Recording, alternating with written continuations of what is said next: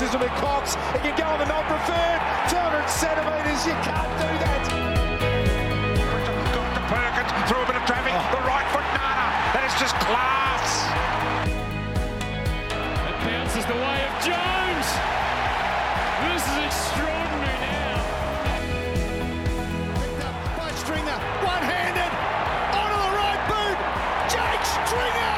You absolute superstar. Welcome back to the Lunchtime Catch-Up Podcast. The Lunchtime Catch-Up Podcast is two blokes that have known each other forever who catch up most days in the Melbourne CBD for lunch to talk everything Essendon Footy Club. My name is Grant and with me is Scott. Hello, everyone. Kind of good to be back. That was the suckiest of all sucky things to happen. Ask me what, like kick after the siren when we've been in front, they come back.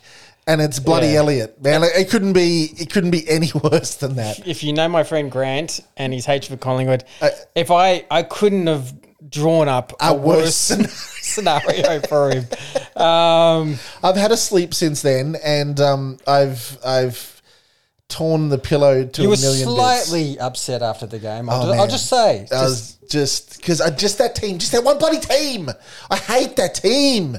I hate everything about them. I really, really, really hate that team. That we sat in front of, some of the most toothless, sleeve-tattooed Collingwood numpties behind us who, I swear, the 1 minute, Collingwood, we're Collingwood forever. The next minute when they start to get pumped. We're on a 72-15 run. They just sit there and go, Collingwood are crap, we're off them, Collingwood are crap. All of a sudden they come back, Collingwood. It's just, they're the biggest bunch of disingenuous supporters I've ever seen in my life. Like you kick a goal, it's the greatest club in the world. You lose, you don't kick a goal. Collingwood's just absolutely crap. So, man, that was hard. It was pure frustration. It was a range of emotions. At quarter time, I was absolutely livid. Yeah. When Scotty doesn't say much in the breaks, like I looked over at Scotty and if he doesn't sort of start the conversation with something, you know he's really pissed off. Yeah, I'm digesting. I'm trying to calm down. I have a thing about not turning up to games. I remember the Geelong game in round one at quarter time. I was livid. I almost wanted to walk out. Such was the uncompetitiveness of a first game. Now, do I think they're more competitive? Yeah, they're slightly more, but still, it was well below par. Collingwood, for credit to them, couldn't miss a pass. No credit. They played almost perfect football, but we just didn't turn up to play. We're down 37-38. It's just ridiculous. And I said at quarter time, I think just before the second quarter started, I said, look, in the end, this could be just like a 80-point loss coming our way here, because I'm not sure how they're going to turn that around. They look totally overwhelmed and they look lost and they're getting beaten on transition and for me, things, our forward entries were comical. So it was like, we're not a team that easily snap out of that traditionally. But they did, and they did in quite a dramatic way. And like I said, they never have picked it. Halfway through the last quarter, they were on a 72-15 run, and it was completely an overwhelming annihilation of the Collingwood Football Club. And this is where the emotions go all over the place, because suddenly you're like, our midfield is completely obliterating. Dylan Shield was absolutely dominant. Zach Merritt was by far the best on ground and hitting up targets, and it was just everything was going well. We shut out the Dacosses. I think Pendlebury ended up with 16 and Colwell did his normal run with roll, and that was effective. And we had good matchups. We was, Kelly on Ginnivan It was a good matchups. Shut him out of the game. Mind you, mostly because he didn't have half a head. He didn't have a head and shoulders for majority. That was a funny play. I don't get, and he took the guy's head clean off. Redder's dead set took the guy's head off. Slightly go lower, yes, but that's still a free kick. Oh Lord! Now I was a little bit like I was yelling with the Collingwood guy, and I don't care. But I just said to him, mate, that's the reputation you get. I have no problem. And it's going to take a couple of weeks for that to turn around until he plays a way that the umpires see is a bit more normal. And now, was it a free kick? Yeah. But still, the run, the dominance we had, Zachy Merritt and all these guys all on top, our matchups and the people that we needed to perform well. Yeah, well, the Collingwood guys that I thought we needed to shut down. Yeah. We're getting shut down. Truck was coaching, I thought, pretty well, to be honest. And we obliterated them. You look at the stats. The stats were absolutely destroying them. I mean, everything: contested footy, uncontested footy, clearances, inside 50s. Tackles. We were all over them. And then came the last 10 minutes of the game. Their sub, and there's a whole conversation in itself. Carmichael kicks 2 key goals when he comes on. Yeah. Our sub does one possession of no use, and then makes a real big mistake. And then makes a massive mistake with about 40 seconds to go in the game. So Braden Hams obviously didn't have his finest moments. I know it's tough being a sub, so I'm not going to go all onto town on Braden Ham, trust me, because there's other things in play the first quarter and everything like that that are bigger. But, I said this on Twitter and I've had a lot of debate on this. For this game, I would have had Massimo sub, personally. Yeah. I think and the argument was that came back to me, no, what if he sits on the pine, you don't get development into him if you want to play him forward. It's better he plays VFL. I get what you're trying to say. Trust me. I just felt like with this 75,000 crowd, big momentum game, actually, him being at the ground and experiencing the tension, the noise, I actually thought it would have been a real value. And if he did play even more, it would have been 3 times more value. And, if I'm being honest, Carmichael at the end of that game would have got a lot more out of the weekend in his personal growth than Massimo did up in Southport and a muddy Southport game. Yeah. And I just felt if Massimo plays that game when Redmond goes down, we win the game. So there's just one area for me that we can get right. That's just my personal thoughts. But with a minute to go, we stuffed up. There's no way around it. Jonesy misses a gettable goal. Then, when it hits the post, Pendlebury, to his absolute credit as captain, is pro-thinking. No credit. He takes the ball from the kick out. He already sees the play unfolding. Ham moves off his opponent in the worst possible way to go to the next contest. Doesn't make that contest, and then obviously his man's alone on the wing. Yeah. But even Jones lining up for goal, no offense, and he was best on ground, but Zach Merritt has to find some voice, because what also has gone wrong is Dyson Heppel's on the bench.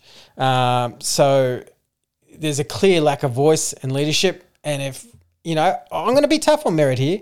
If he wants to be the captain, voice and set up. He can't be the guy that's standing all by himself next to Jonesy waiting to congratulate him. All right, so opposing view, he's not the captain.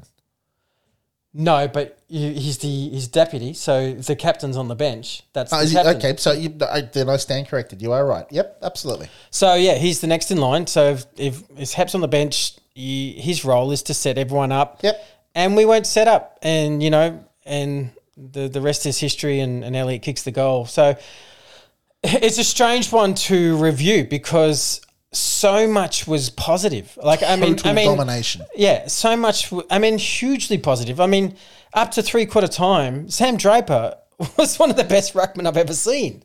And his form and his development, it's so encouraging of how the year has progressed.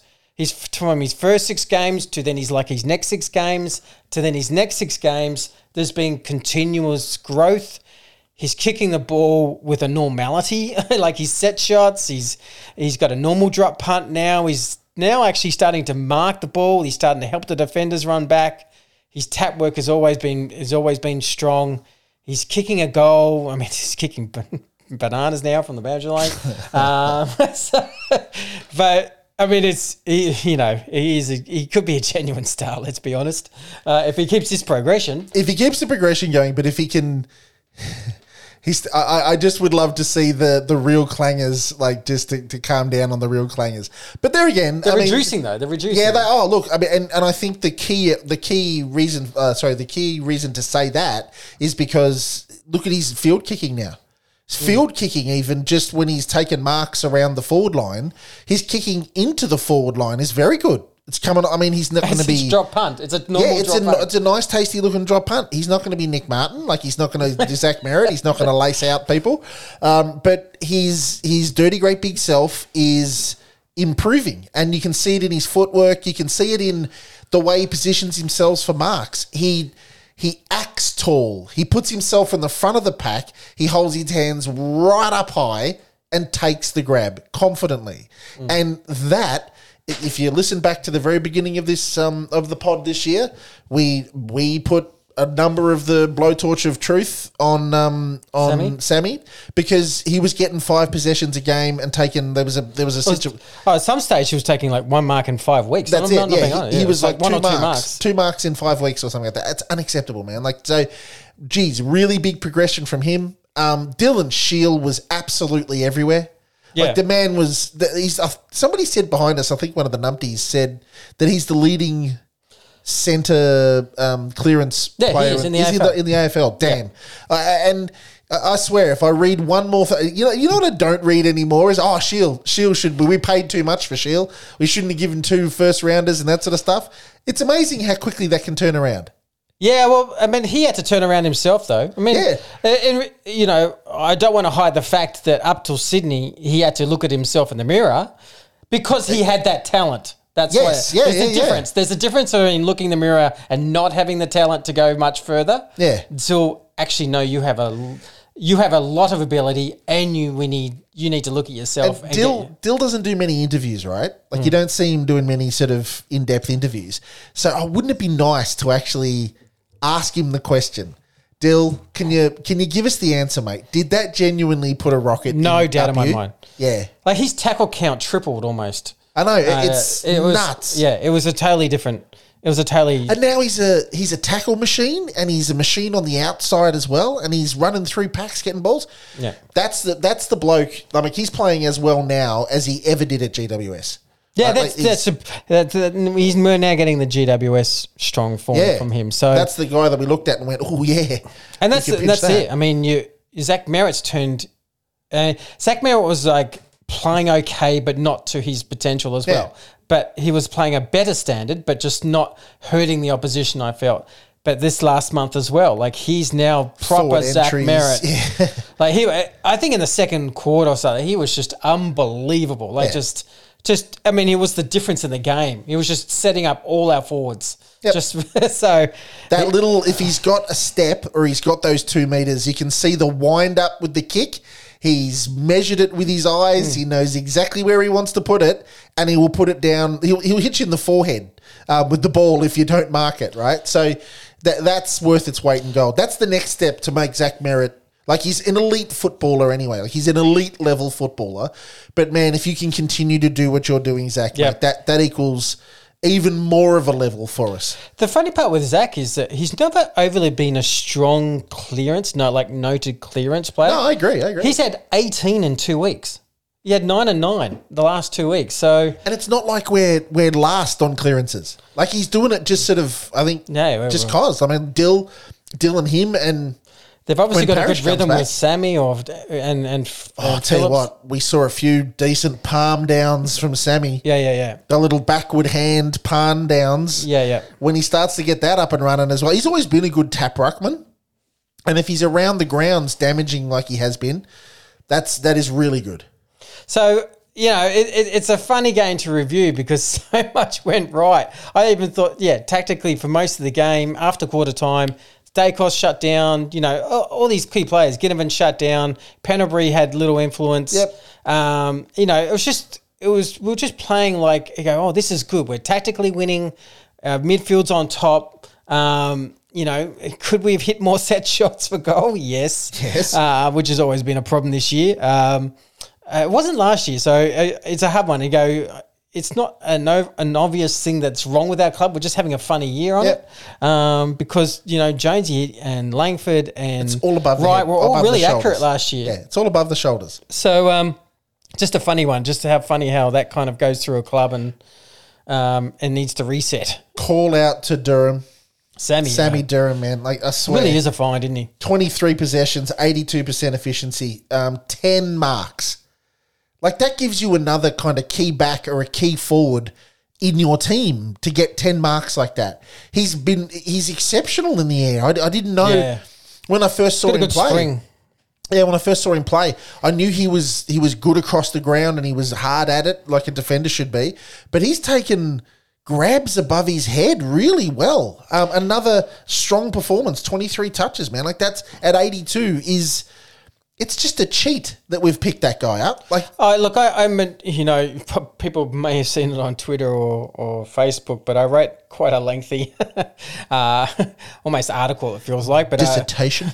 Yes, of where I see things, and you can check it out online. But it's because the next guy I was going to mention after you, Sammy Derman, was Nick Martin, and there's a, considering, I spoke about how many of senior older guys we culled, from, going back from Bell Chambers and Hooker, McKernan, Hooker, Waller retiring. Yep. Yeah, and there's like 10 of them. Like, it's like I was talking in my piece about how much the age demographic has changed to where we didn't replace much of those at all with senior players. We did it mostly with youth.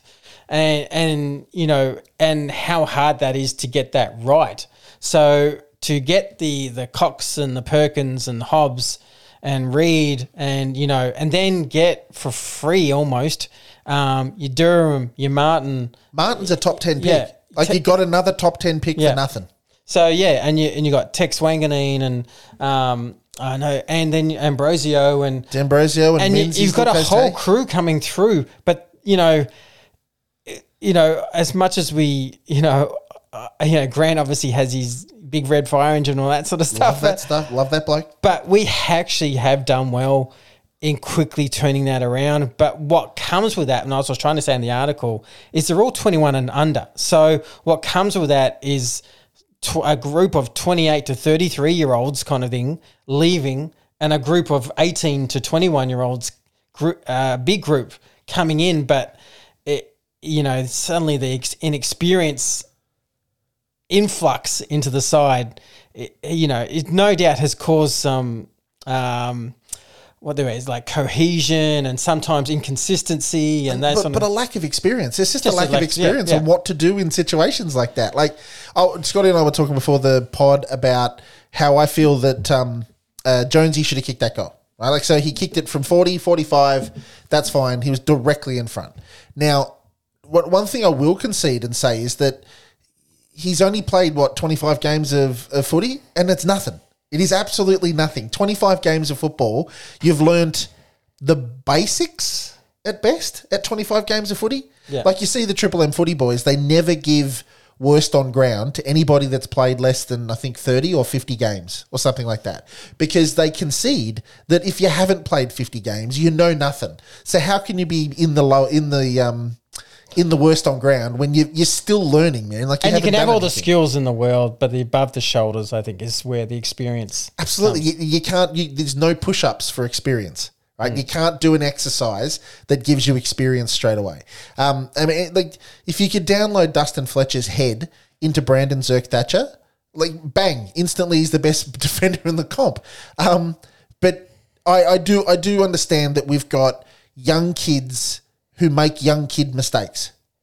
Like, they do. And Harry Jones is perfectly capable of kicking that goal 8.5, 9 times out of 10 at training, where he's not fatigued and he's not standing in front of. Was he in the? He's relaxed. He was standing in front of the Collingwood cheer squad, right, when he kicked it.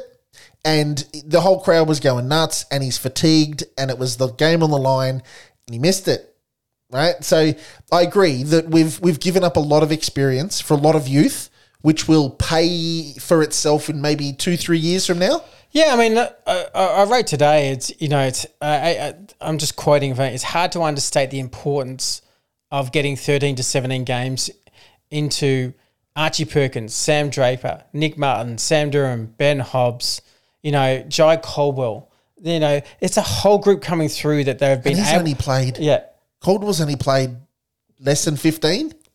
No, he's played. No, he's gone over 20 now. Oh, took over 20. Okay. But still, the fact that core group, there's like 6 to 8 guys who have been able to get around 15 games into at least this year.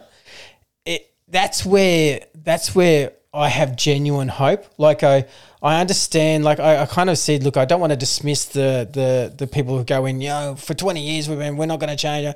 I just genuinely think they've got such a good group coming through that with experience and 50 games under their belt, maybe even sooner. But it really is going to translate to some really good form because they're Hobbs and Perkins and Draper. This is Nick Martin. Sam Durham. These are quality. They're not just try hard kids, and there's a big difference to quality kids. Low draft pick. Add Cox and Reed to that. They're Perkins. They're quality in them, and when they get 50 games under their belt as a group, they even understand each other. It's going to be a pretty formidable side coming through. So and that's why everybody knows my love for the large red fire engine, right? But we've got Merritt and Parrish and Stringer and Heppel and some of the older boys, especially through the middle. Like we got to replace Merritt at some stage. Parrish has got years in him, but we've got to replace Merritt at some stage. And it would seem to me that we are. You're right. We haven't just. I hope he's not listening, but I hope we haven't got. No, I won't say it. I was going to say something then. I'm not going to say it. We haven't got kids that we go maybe not. We're not quite sure. Maybe we've got Durham guaranteed.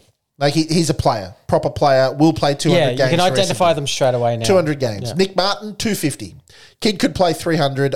He's going to be a superstar. Like he's going to be brilliant for us. Massimo, energy, excitement, smile, super skillful, great. He's all good. Hobbsy. Perkins, yeah.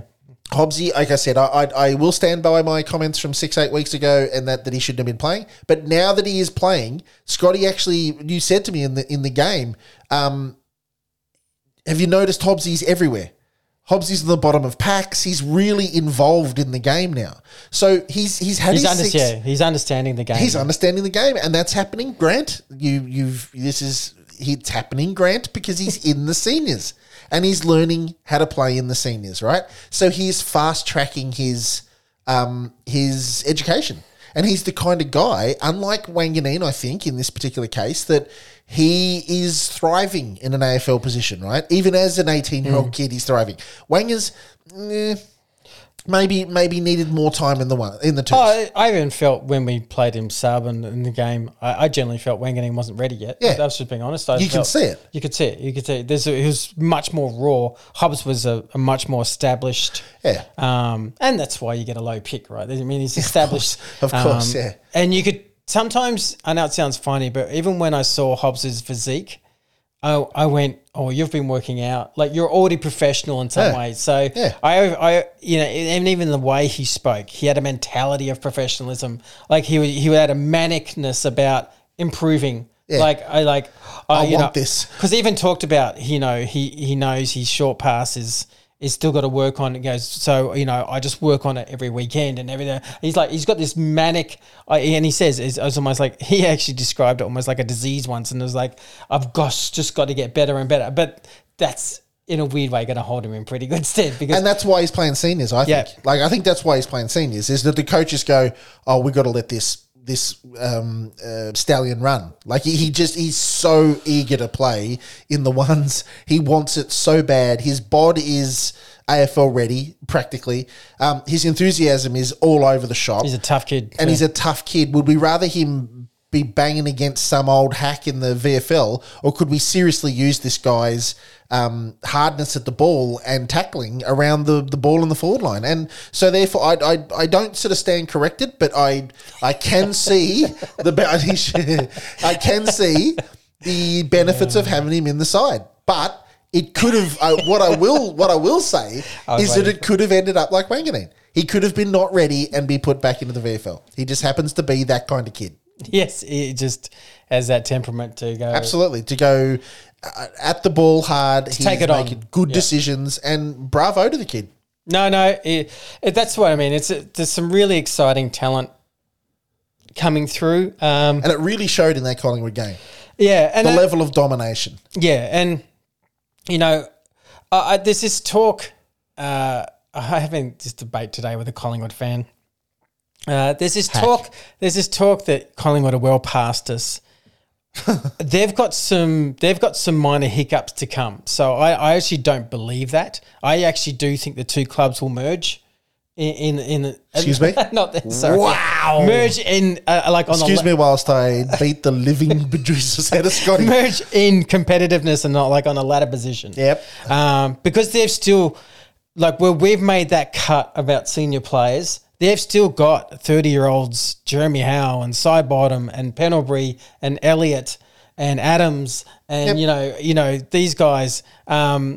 They've still got some things to work out how they're going to replace that. Yeah. Because their core senior group, if I'm envious... Have been there for ages. If I'm envious in some way, they destroy our core senior group. And I'm talking age 28 and over.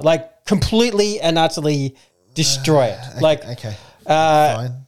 That's just the reality. That's why they win some close games, because Pendlebury, these guys are very clever people. They're just very clever footballers who think through the game. Wrong jumper. And we miss that. But I genuinely think on the younger youth side, I still back our youth every day of the week. Well, there was the example, man. The NACOS kids. The Dacos kids, they're talented little so-and-sos. Talented little they've got some talented players, but Kelly, I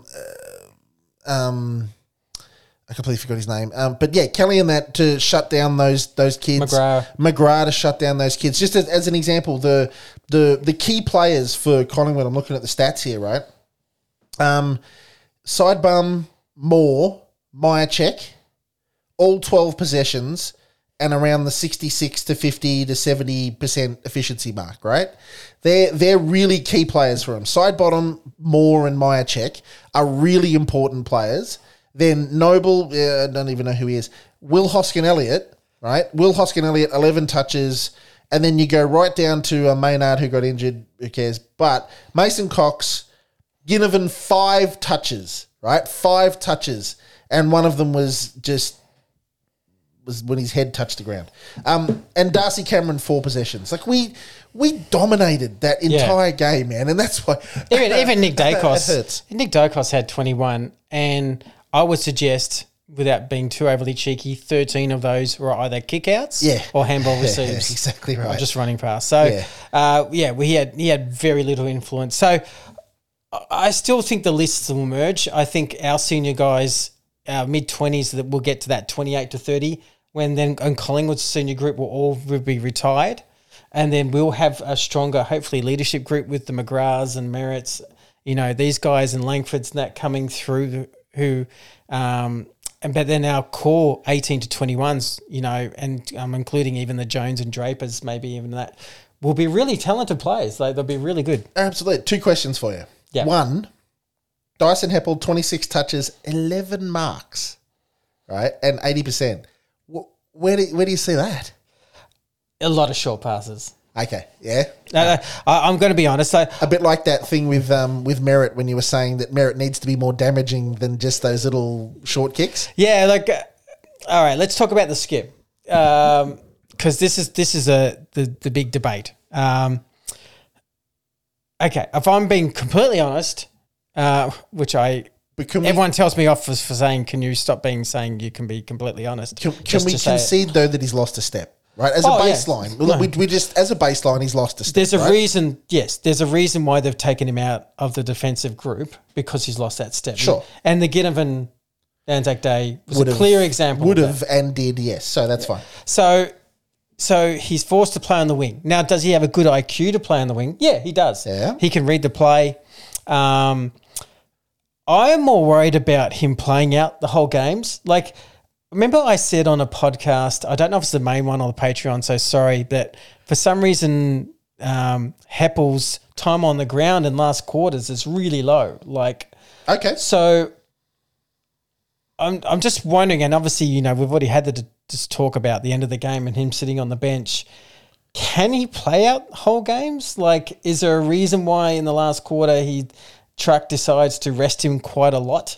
And then when he was on, he looked markedly slower. For that last quarter, he made most of his mistakes in the last quarter. Is there any element of it that Truck pulled him off, so to speak? Whew, Lord. But that's right. We can edit that in post. Truck took him off the ground. Truck took him off the ground because he thought the game was over? No. No? You don't think so? No, I don't think he thought with Collingwood winning 6 games from behind in a row that anyone should have thought the game was over. True. Okay. I just generally think he thought he was slowing up. That was just my perception of it. It's an interesting one because, you know, the clubs has obviously talked about him playing another year. I think the reality is... I don't think it's going to happen. Oh, it happened. Oh, you reckon? Yeah, the deal's getting done. I've already heard. Okay. Yeah, so he'll play. But I think without putting the skip down, there's no doubt the captaincy will be transitioned. Yes. That just makes sense. Right, that's fine. But if, for example, most of the players are healthy at round 1 next year, we're talking Cox, read him out. Reed, Yep. Perkins, Yep. Parrish is back into the side, you know. Francis? No. No. But then what if you did pick up a Brayshaw and you picked up a Bobby Hill? And I'm running out of spots for Heps to play the game. And that's the hard part. So I'm one of the few that seems to be okay with him on the list because I think we need some seniority. Yeah, you always 7 days a need week. experience. You always need experience. I think we need some good senior voices 7 days a week, in and off the field. So I'm more okay, but I think I'm become more realistic to go. There's no guarantee of senior games next year, and we have to be that ruthless. Yeah, as a club, we have to be because you can't have Nick Cox playing in the twos because Heppel's playing because he's the captain, right? Like he has lost a step. He's still getting 26s, man. He's getting 26s. He's getting touches. That's right. So I'll go back and say I did have a debate because his first half was very good. Yeah. Even in the third quarter, he was fine. Like, he was doing a lot right. So I know I've said all that about, you know, and I genuinely think that's a next year, but I still think some fans are being overly critical of him every game to other players who are making big mistakes. And like, and I compared it. I said, look, do I think who had a better game in your eyes? Yeah. Dyson Heppel or Jake Stringer? Yeah. Jakey looked lost. Jakey's possessions, like if you counted like, Heppel's kick was either, you know, it was too high or just wasn't. There wasn't many. Only had 3 or 4 turnovers out of 26, so he's done all right. Yeah. Jakey's gone at like 40% efficiency and, and butchered the ball all over the place. Yep. And look, we talk about Jonesy's goal. Jakey's 40 metres out running into an open goal and it's out of bounds on the full. And he munged it in a big way. So, you know, and that's talent. Like that's a 28-year-old. So I actually came away with that quite frustrated with Jakey's game, if I'm being honest. And that's where I got my ears prepped up and I was like fighting back a bit going, well, you can all attack Heppel every week, but there's guys that are playing really poor football and making major mistakes and blunders that are getting passes that I feel anyway. And go, let's look at the whole, there's that whole team going on here. I know he's the captain, so we have that expectation of him performing well. But Yep. we all know he's not Scott Pendlebury. He's not at that level anymore. But is he playing poorly? I just don't think he's playing overly as poor as other people do. Is it eye-catchingly brilliant? No, as well. But it's just solid. Like the other things you don't see. I mean, there's the pre-game. There's getting around the boys. There's acting as the clear leader in the change rooms. There's probably leadership out, or not probably. There will be leadership out on the field as well. So it's not his primary job to get 35 and kick 4 goals, right? So, but I agree. I mean, someone like Jake. No one said anything about Jake in that game, but we'll jump down Heps's throat again.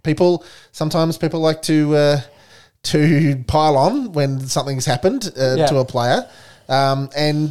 Here's his total stats. This is it. So 26 disposals, that's third in the team of most disposals. Yeah. 5 inside 50s, that's third in the team of inside 50s. 6 score involvements, that's second the most score involvements in the team. 4 tackles, that's fifth most in the team. 80% efficiency.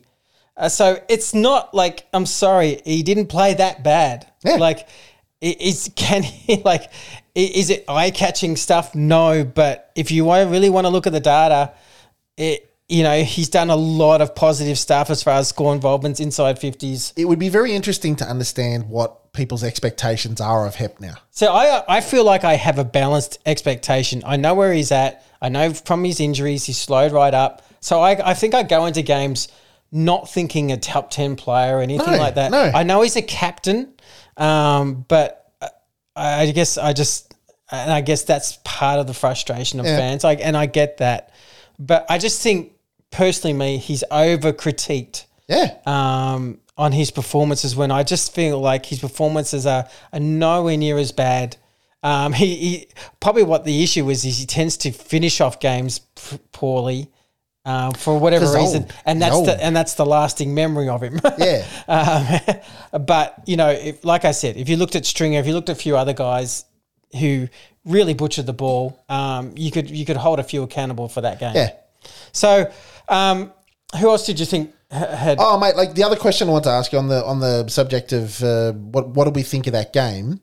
Let me just grab the statistics that my phone won't work. Here we go. How about we go to a break? Oh, let's go to a break that we haven't done. What do we have? How many minutes are we in without a break? We're 38 minutes Lots of minutes without a break. No problems at all. All right, so let's go to a quick break and we'll see you guys when we come back.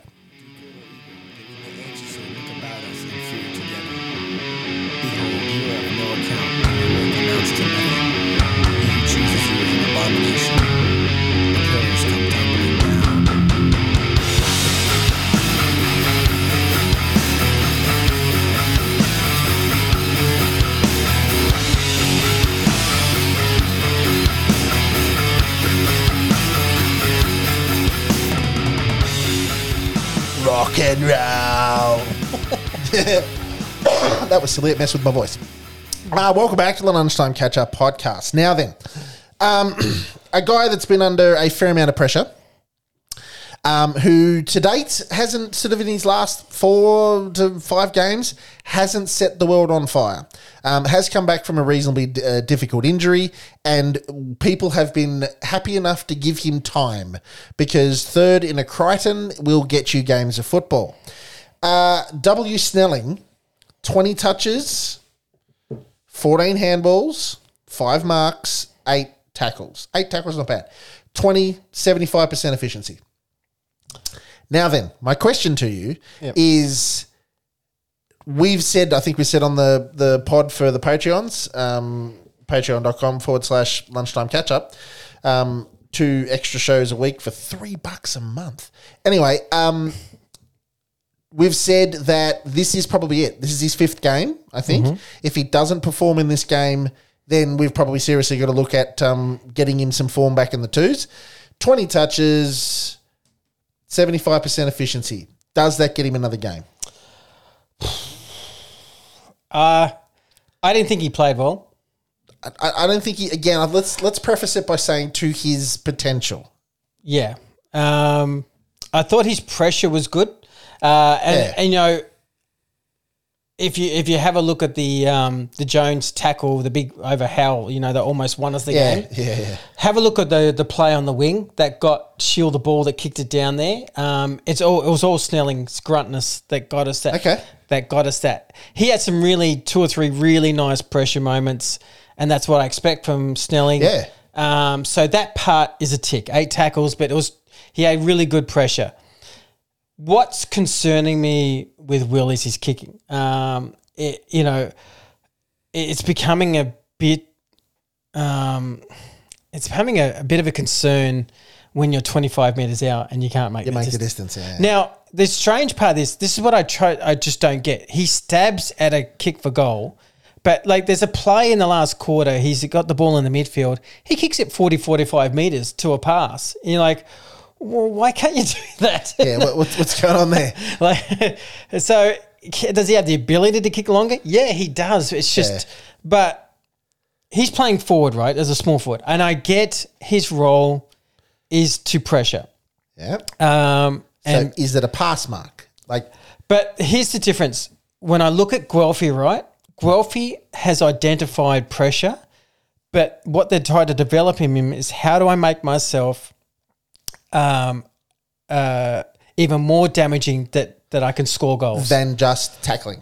So Will Snelling, 5 games, no goals, and that has to come into play at some point where you go, you're playing forward still. Yes, we like your pressure, but we still need you to be dangerous to score. So is it 60%? Of his KPIs, if we say, like he's achieved 60% of his KPIs in that his pressure is starting to show, his tackling is starting to show, that side of his game is starting to show. But unfortunately, mate, you finish third in a Crichton and do what you did last year, you can't tease us and then not give us like at least one a game. Well, he just said, it's just really, his skill level's down at the moment. He's not massively blessed with huge abundance of skill, but it was much better last year to a much better level. This year is just I think there's a real confidence issue with him, with the ball. It's just, he's still like, it wasn't a good game, but it wasn't a bad game kind of scenario. So he has to be concerned because, I guess Massimo, they're wanting to develop as a small forward. Really? So he's now done 4 training sessions in a row as a small forward, played as a small forward twice in the last VFL. He looks so good on the back line, man. Yeah, I think the reasoning behind it, and Truck Talk spoke about it, just basically to give him a second option. So he's basically saying right now, if we're all healthy, there's actually not a spot for him. Yeah, McGrath, so Redmond. why not develop something as an alternative? Like basically saying, I think it's more of a compliment than what fans sometimes think it is. Because he's basically, what we're doing is saying, well, how can we still get him on the ground? So let's develop another side to him as well. Yeah. Because he can play halfback blindfolded. Like that's part of his game. We have no issue, but let's work out a forward craft so we may be able to get that kind of skill into the game. Now, reason why I think that's a smart play, because there's no doubt to me, outside of Zach Merritt, our kicking to our forwards still needs a lot of work. Yep. And he's elite at kicking. By foot, yeah. So I understand what they're trying to do as an option, as a plan B, but it puts, I'll just say to Will Snelling, you really, if you get another game, you really need to pick up. Because I think there's firm plans to get this kid into the side. Well, no matter where he's positioned, half forward or half back. And Devon Smith was our defensive forward that could tackle like no one's business and knew where the goals was as well. And Dev's not been there for ages now. Then you think we'll chuck in Will Snelling because he did really well as well last year and stuff. And it's been 5 weeks. now, right? 5 weeks without a really decent Will Snelling performance. And again, you've got to give him some time. He came back. Langford's come back probably quicker or better than Will has, and you've got to give the kid some time, right? But I agree with you.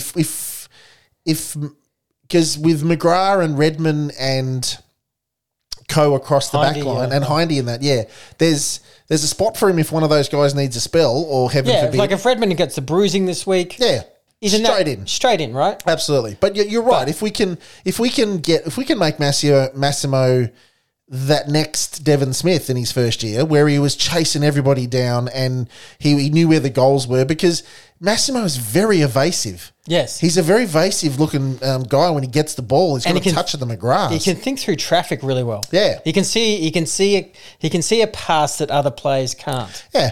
And that's his real gift. Absolutely. So that's why, I agree. If we can get him into the side, it's just one of those things where you look at a kid like that and you go, I just want him in the side. Yeah. It's like Redmond every single week. I want Redmond in that team. I don't care where he has to play in that side. He's so important. Yeah, he has so much skill, and I still believe if there's anything this side just needs to get better at, it's using the ball. Yeah. And that left foot, I can't ignore that left foot. Merritt's the prime example, right? Yeah. When he's on fire and when he's delivering it properly, we look like a different team, right? When Merritt's got the ball, delivering the ball properly. A supplemental. Is that a word? A supplemental question without notice. Do you think that Kyle Langford was 100%? Oh well, he was terrible. Yeah, That was the worst game he's played for a long time. He couldn't go. But I will. In my opinion. I believe he has a shoulder injury. And it doesn't look right to me. We both picked up straight away. So he was down at our end. We were behind the goals.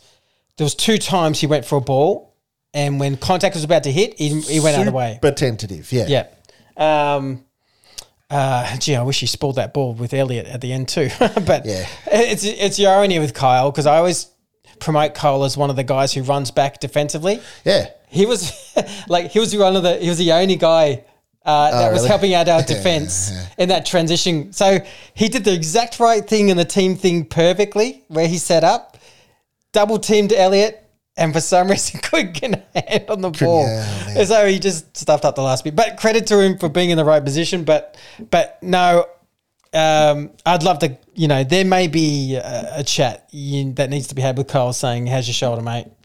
Do we get the shoulder cleaned up now with surgery? Get you right for preseason? He's incredibly because he was so tentative with any body contact, and I know some might say I've had a few arguments saying, oh, he's normally like that, but no, he's not as that. I was watching him, and it was clear. He couldn't go, right? He's so important to our team, man. When he's up and about and he's moving well, he's so important to the team. He missed a couple of easy shots for goal too. Yeah. So just was not a factor, unfortunately, Cole, for this game. Played very deep forward, so that even gave me a little bit of initial props for where his shoulder may be at, because it wasn't even half forward. They played him next to right, really deep, full forward. And I was just thought, that's an odd position to have Cole. There's just something I think that maybe they look at. Yeah. Yeah, I guess you either have injections and get through the year, or you clean his shoulders looks like a mummy whenever he plays, right? So he's fully strapped up across his shoulders and stuff. Hobbs looks really sore too with his shoulder. Yeah. And I know for a fact, both these training sessions, I was surprised he actually played in the end, but both these training sessions, he got hit in the shoulder and it was in pain. So I was kind of surprised they selected him again, but he's a tough kid. That's that definition, right? He goes in, and he goes in head first. You go, geez, you're tough. Can I just mention, this guy has just been a constant theme for this year about how ecstatic I am about his form. But Matt Guelphy, the 17 possessions, 2 goals. What a year! Again, people keep saying that he was my in and out player at the start of the year. If people remember going, if I was healthy, I can't see Guelphy in the side. God, no. Do I think different now? But we're having the debate on Facebook before I came over here to do the show. There's people that just go, let's just play the kids. The season's over, let's just play the kids, right? I go, so who do you drop? And they say, let's drop Guelphy. Not on your Nelly. No way.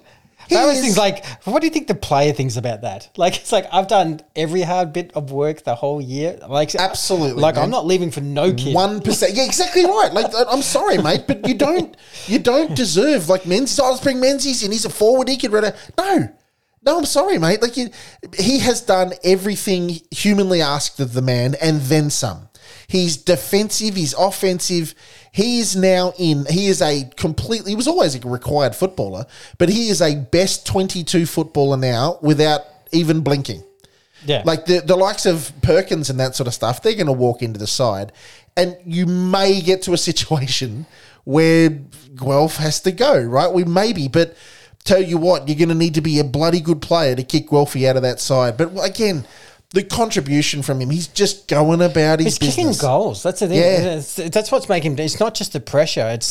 He's now presenting, and that's what makes him, go to a next level. Super quick too, man, across the ground. I didn't realise he was that quick. Maybe he's done a bit of work on it. But geez, his first 20 metres is very, very fast.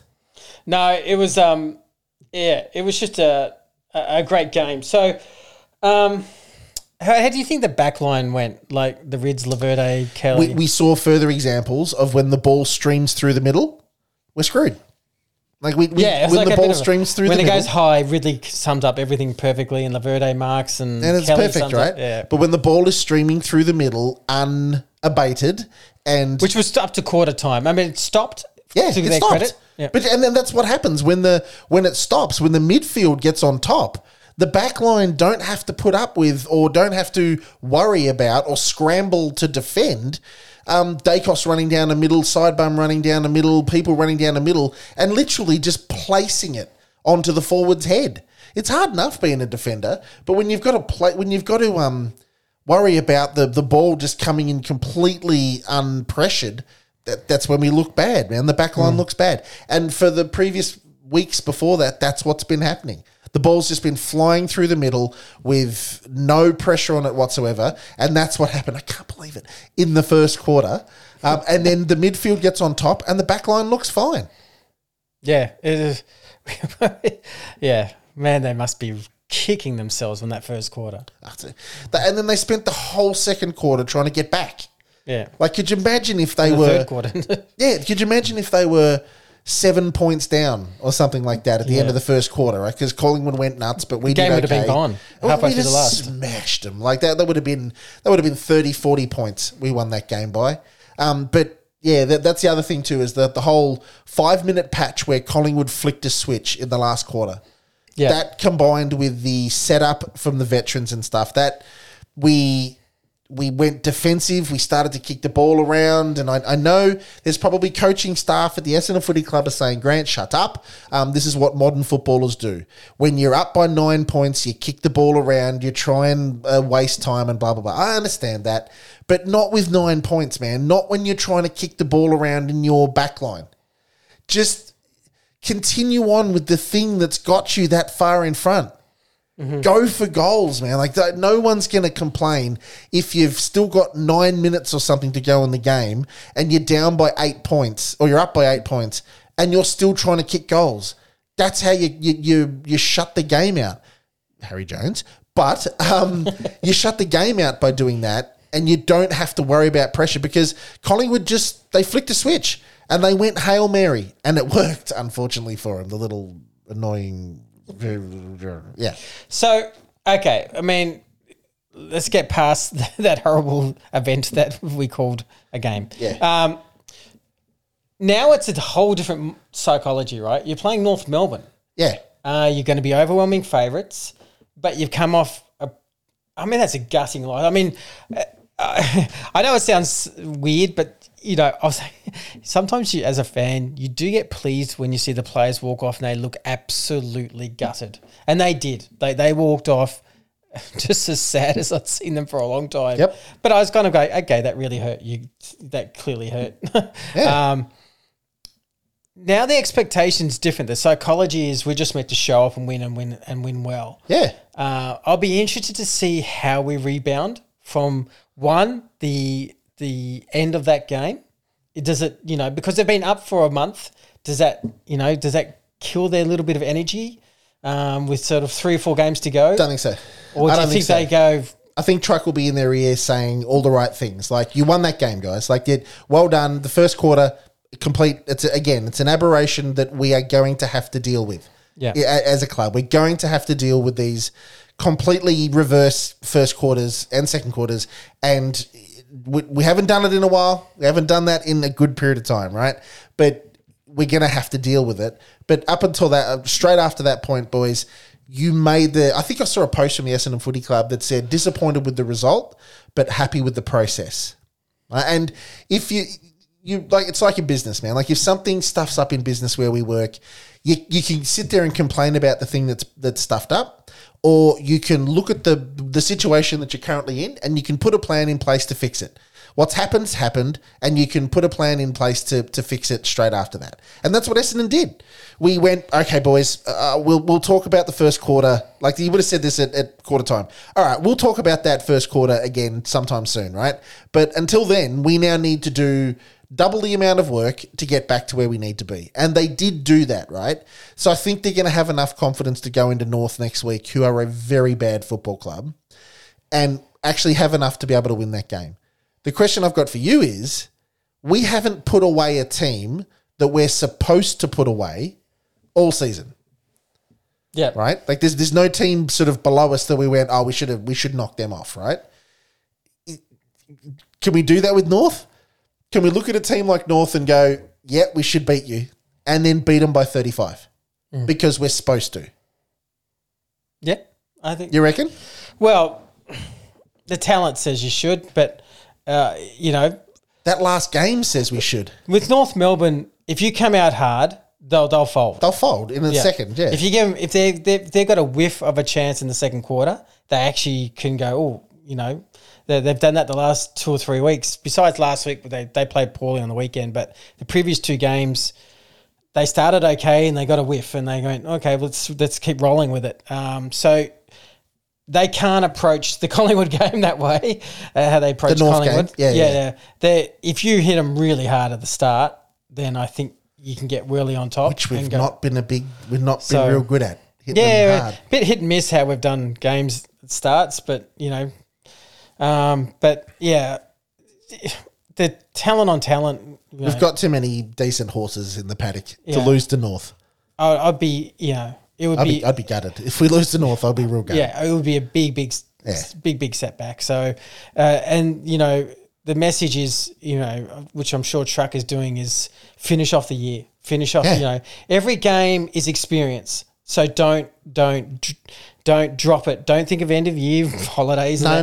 This is every game, Hobbsy and Durham and all that. Every game we can play as a unit and cohesively, we'll get better at. So that's how I would approach a year and attack the game, attack the end of the year. If you get pick 5 or pick 6, so be it. I couldn't care less. Yeah, that's the other thing that I read on the Facebook page and stuff is that, let's the season's over, play the kids, who cares? Let's get draft picks.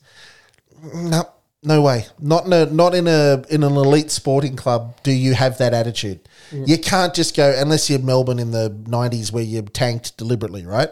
Which is just disgusting. You've got to win games of football. You've got to build a winning culture, whatever the hell that is at Essendon. You've got to start to build it. Kids, the players have got to come to work each week and think that we're going to win. We're going to win.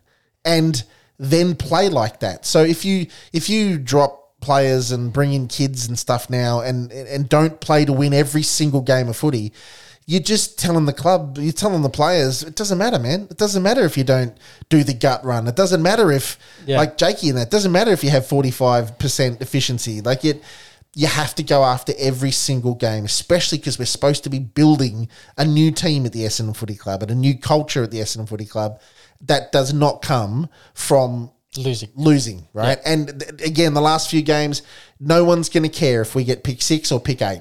Really, it's going to be a good kid. Yeah, like at the moment, we're probably only going to get pick 5 or pick 6, so we're going to get a good pick. Like Hawthorn won on the weekend and we lost, and they went a game and a half clear of us on the next spot. So we'd have to win 2 games for the rest of the year to be even 6. So that's to get pick 6. With Hawthorn losing every game. So we're going to get a low pick. no matter what, we're going to get a good either kid or trade. You know, that's the reality. They've got a lot. They're going to have a lot to work with, which is kind of exciting in a way, because you feel like, you know, and you get the sense with Essendon, they really want to nail this off season. Yeah, they've obviously been very proactive. They've talked it up. But they have too, haven't they? They got a bit of pressure under their belt because they have talked it up. But we all know now that that Truck and Josh Marnie had lunch with Brayshaw and that sort of thing, and we don't know what's going to eventuate with that. I still have my doubts. I don't reckon he's going. No, I don't reckon he's going. But you have to have reality for him to accept that lunch and talk with him that it's not even, you know, it's not done. It's not done. Yeah. Because if your mindset's that, I'll meet you for lunch, then there's something in it. But it just feels like, well, why? And the thing is, though, the Essendon would be negligent. They would be negligent if they didn't ask the question. Like, hey, Andy, do you want to go for a coffee, mate? If he said, no, thanks, Big D, I'm good, thanks, mate. I'm good where I am. It's going to take some more time, but I'm good where I am. Thank you. Yep. Took the meeting, sat down, and Melbourne have got to know that he just sat down opposite Adrian Dodoro and spoke about his future. Yeah. Now, I would, if I was Melbourne, I would be okay with that, because I believe every asset, and you are an asset to that club, it's your job. You have the right to understand your worth in the rest of the market. Oh, free agency is free agency. That's it. You have the right to understand your worth. Even if they go to Brayshaw and say, this has now become the Melbourne Footy Club show, even if they go to Brayshaw and say, we're going to give you big chunko cash, right? The big semi-trailer backs up. I'd go, that's great. Thank you very much. And I appreciate that. It seems like a really good offer. But I am going to talk to other clubs because I want to know what my worth is. Like, what's my worth to Gold Coast? Sometimes you do it to get leverage to go back to Melbourne. And that is just, and Melbourne will know that. They'll know that, the more you talk to Dodoro and he says $850 a year, right? Like, they're going to come back and go, that's $725 that you offered me. There's Gold Coast, they're going to give me $9, and Essendon have gone ballistic and they give me $825. So I don't think he's going anywhere, but I like the idea of, again, it's another big... We're aggressive, it's another big red fire engine tactic to go and talk to the kid. Talk to him, find out. Who knows? Maybe they will, maybe they're not. Josh Dunkley fell out of nowhere last year and we almost got him. Yeah, exactly. So... just before we end the show, great win from the VFL boys. They played the worst. North, played the worst first quarter you've ever seen in your life. But channeling the boys. But the difference was, though they tried to blow it, they won by 2 points. So yay to them. It was they did play the second place team in Southport, so it wasn't. It's actually in their home ground, which no one really wins there. So it really was a good comeback. From second quarter onwards to win the game. Great to see Michael Hurley kick a goal and singing the song after the game. Yep. Stewie with 4 goals and Vossi again having 13 or 15 possessions kind of thing, kicking 2 goals, 1. He's doing his chances, no harm, young Vossi. So there's some exciting talent, coming through as well. So I thought Massimo was pretty good at half forward. He had 19, 20 possessions. It was a really good outcome. So congrats to the boys. And on the Patreon show, I'm chatting to Paul on Wednesday night for Patreons. Nice. So thanks everyone. That's us signing off. Absolutely. Thanks everybody for listening as per normal. Just another quick plug on the Patreon site. Scotty and I, for the new listeners, we do a Patreon show. We do 2 Patreon shows a week. One on usually on a Thursday night for the team selection show. We run you through our thoughts on the team selection on a Thursday night. And then we do one of my favourite ones, and I know a lot of the Patreon's favourites as well, a post-game reaction show. So straight after the game, if we're at home or we're not at the game, it's generally literally directly after the game. But if not, like the weekend, we head home straight away, do our reaction to that game straight after. So there's 2 extra little bits of content a week for the miserly sum of $3, $3 a month. So go and check us out on patreon.com/ lunchtime catch up for all of our Patreon content. And also, Scotty, the Discord page.